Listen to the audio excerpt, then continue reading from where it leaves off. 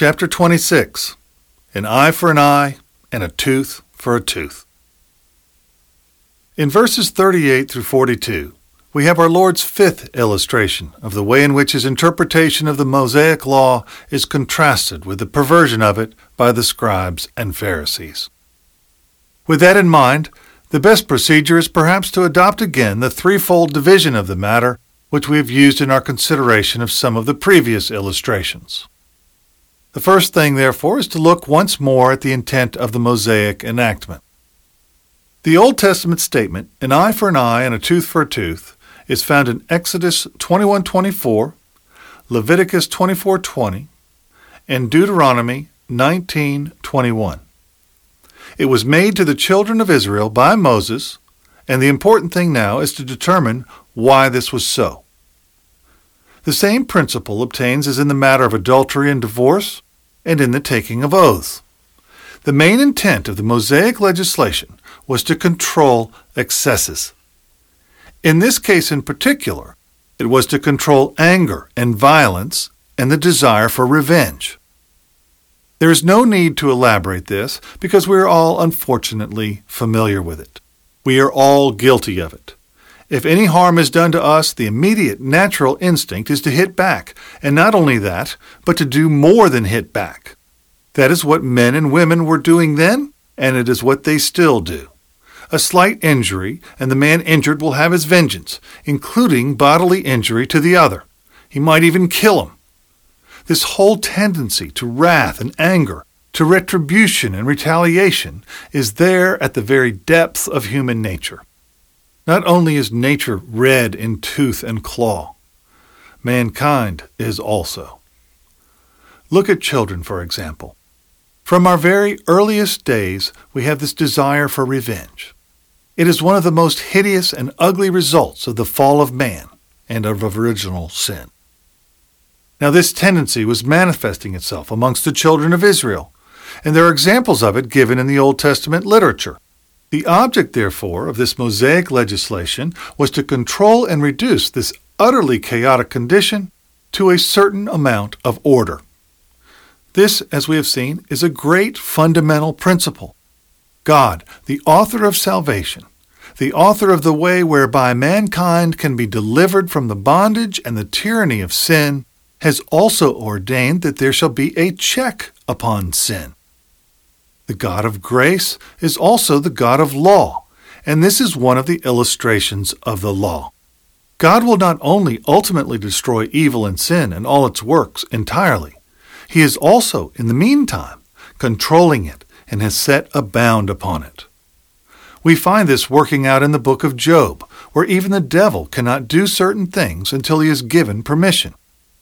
He is ultimately under the control of God, and one of the manifestations of that control is that God gives laws.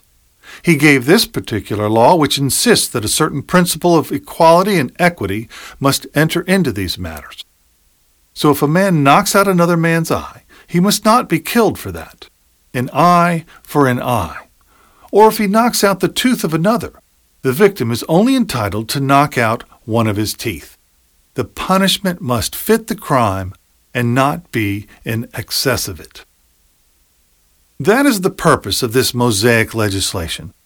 The principle of justice must come in, and justice is never excessive in its demands. There is a correspondence between the crime and the punishment, the thing done, and what is to be done about it. The object of that law was not to urge men to take an eye for an eye and a tooth for a tooth, and to insist upon it every time.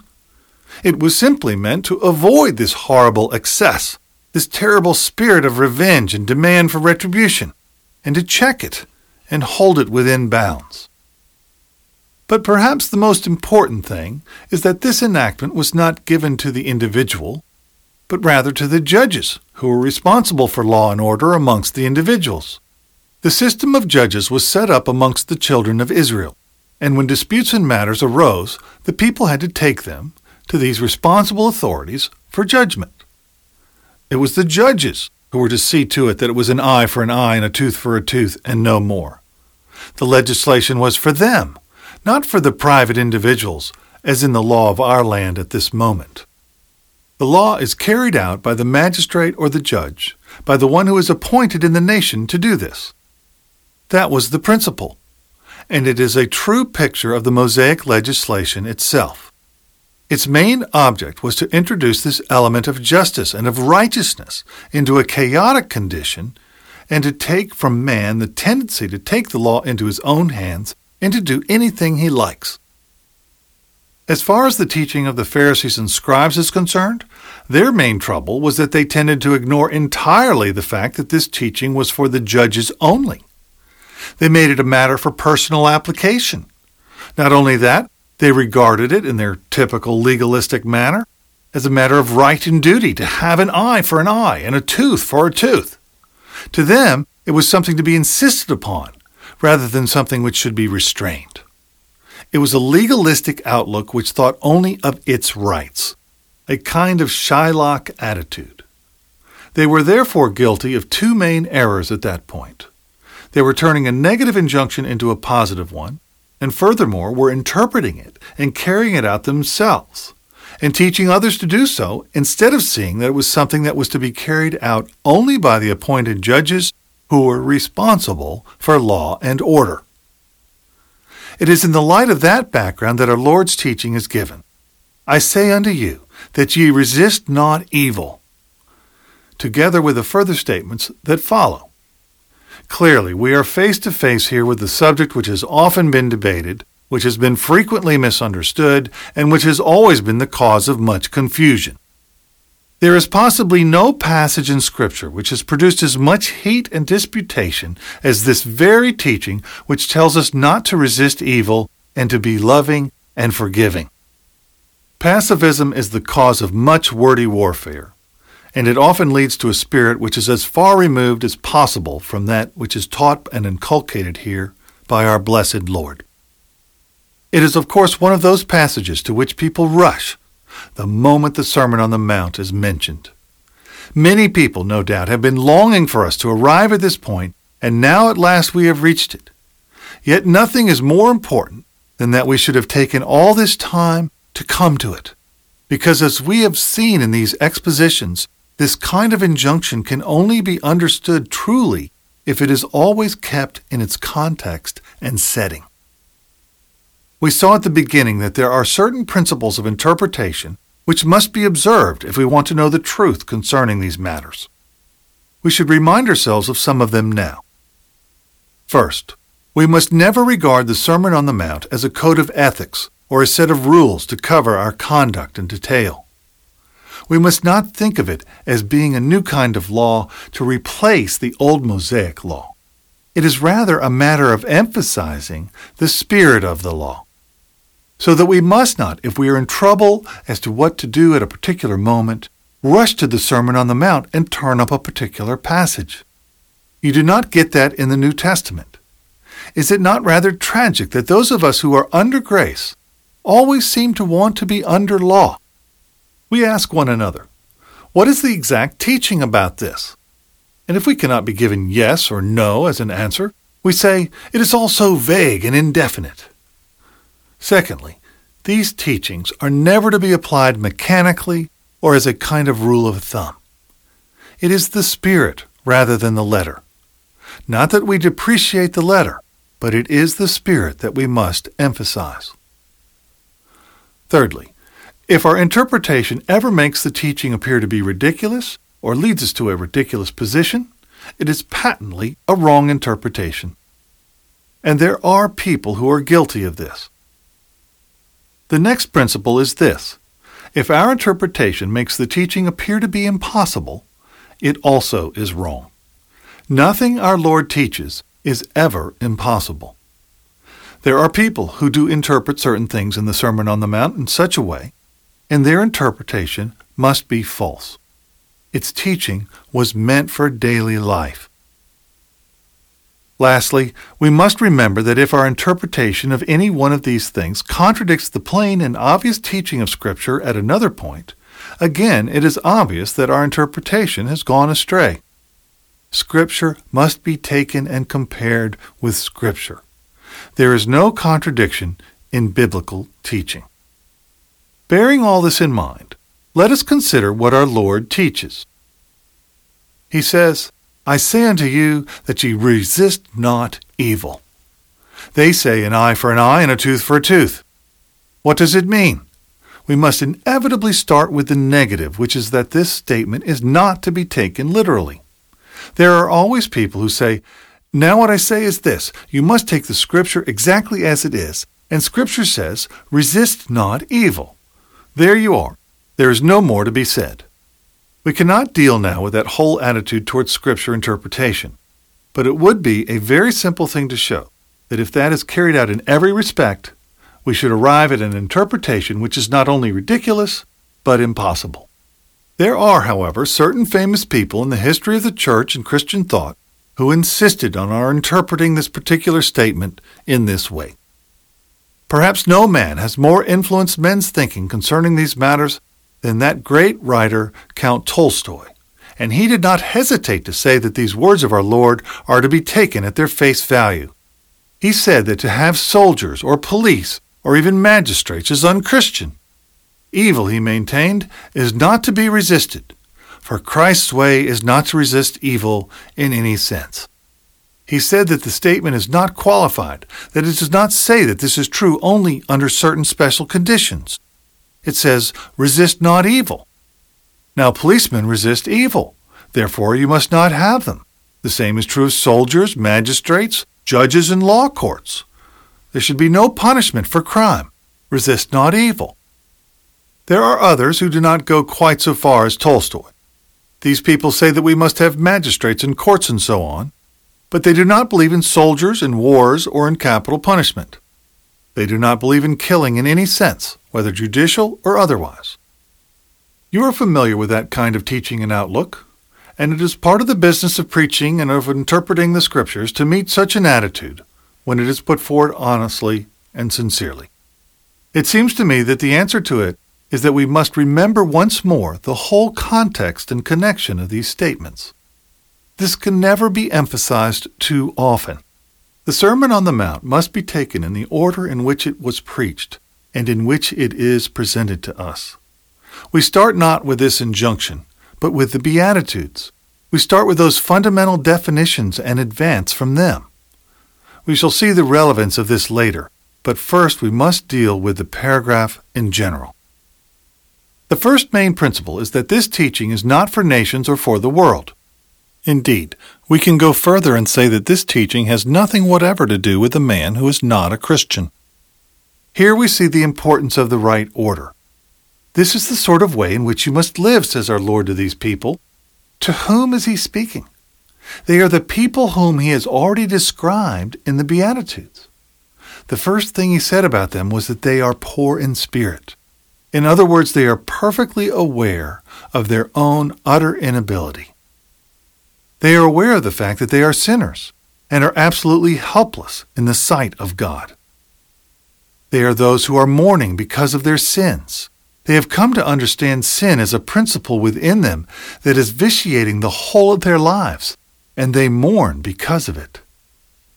They are meek. They have a spirit in them that is the very antithesis of the spirit of the world. They are hungering and thirsting after righteousness, and so on. Now, these particular injunctions which we are studying are meant only for such people.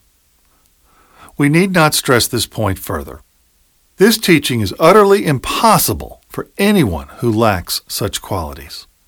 Our Lord never asks a man who is but a natural man, the dupe of sin and Satan, and under the dominion of hell, to live a life like this, for he cannot. We must be new men and born again before we can live such a life. Therefore, to advocate this teaching as a policy for a country or a nation is no less than heresy. It is heretical in this way. If we ask a man who has not been born again and who has not received the Holy Spirit to live the Christian life, we are really saying that a man can justify himself by works, and that is heresy.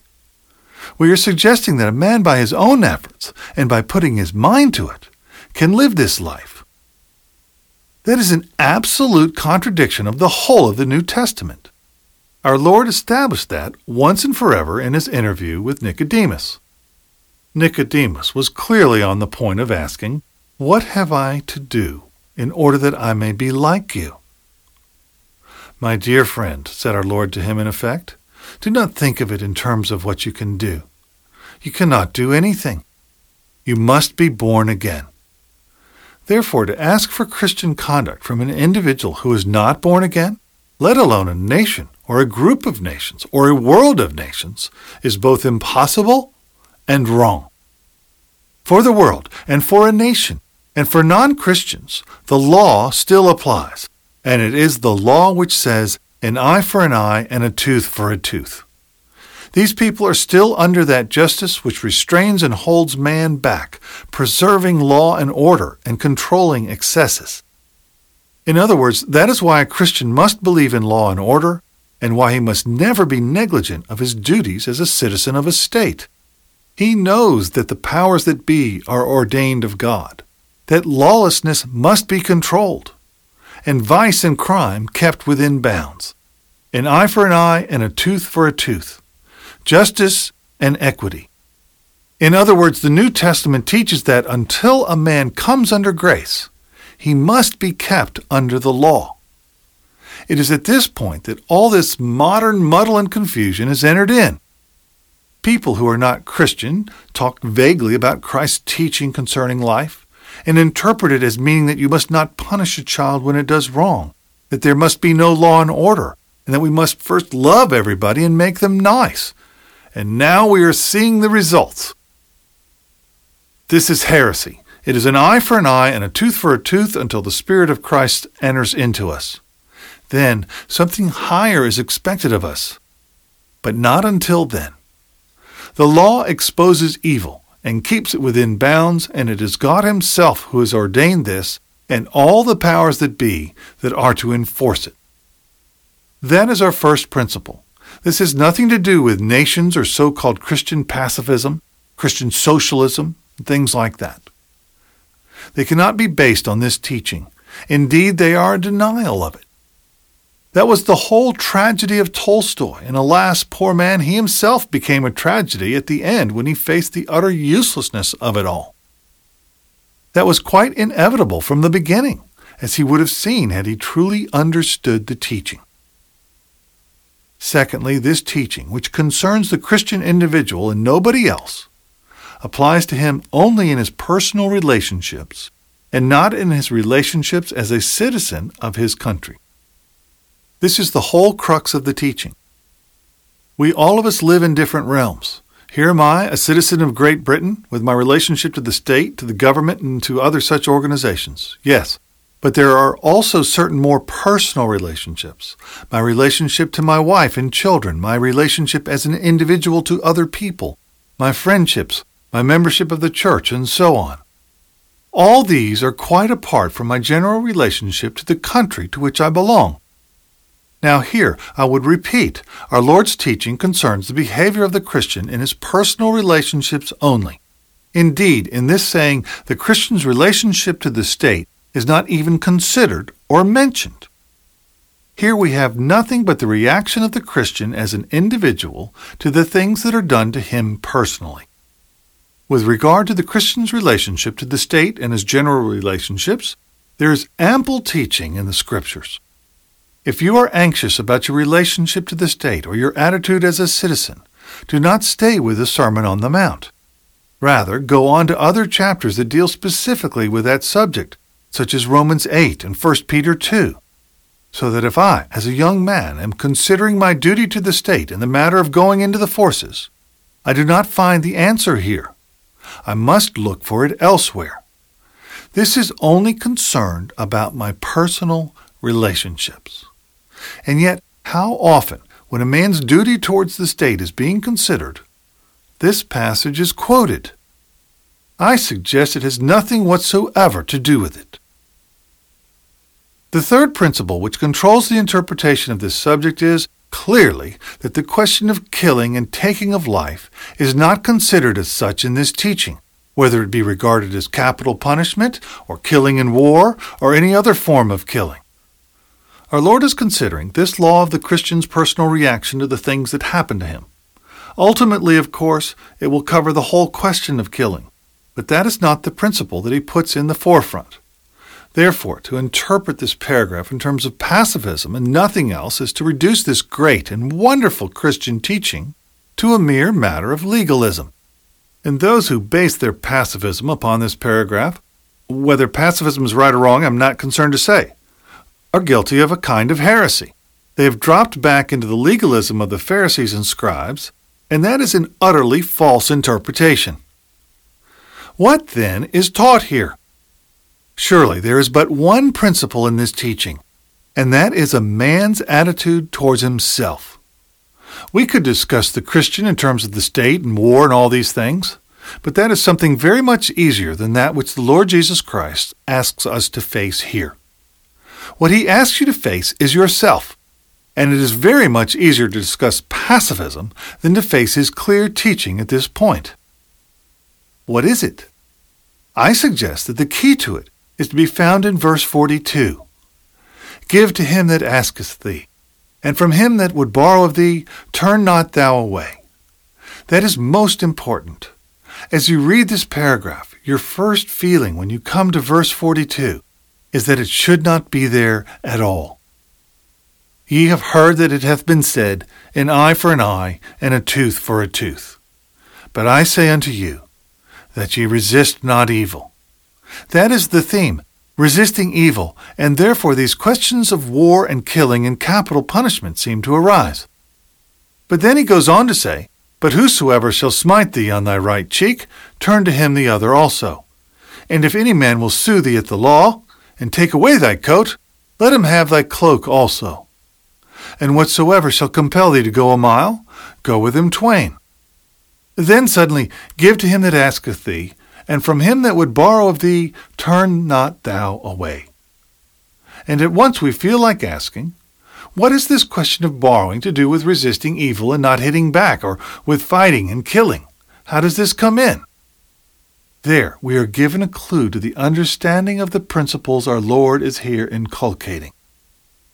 He is concerned the whole time about this question of the self and of our attitude towards ourselves.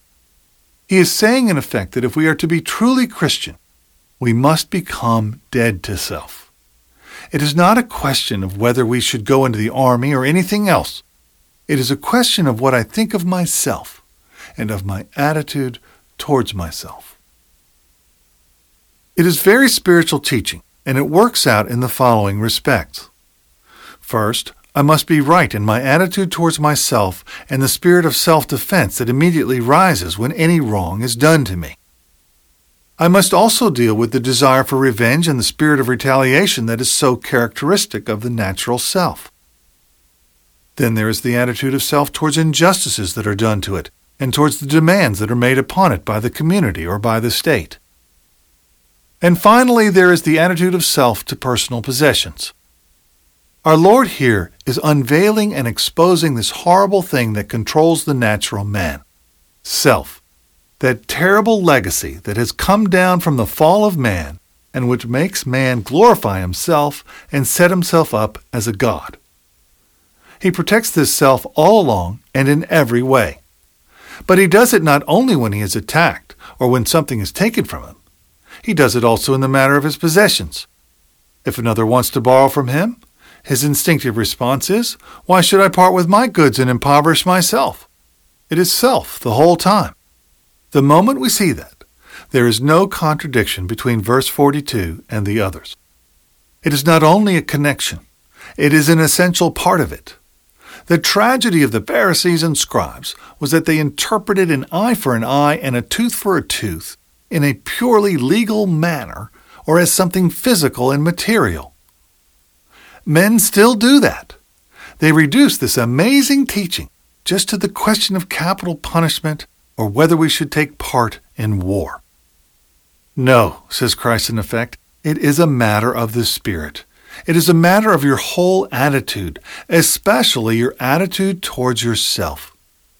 And I would have you see that if you are to be truly my disciples, you must become dead to yourself.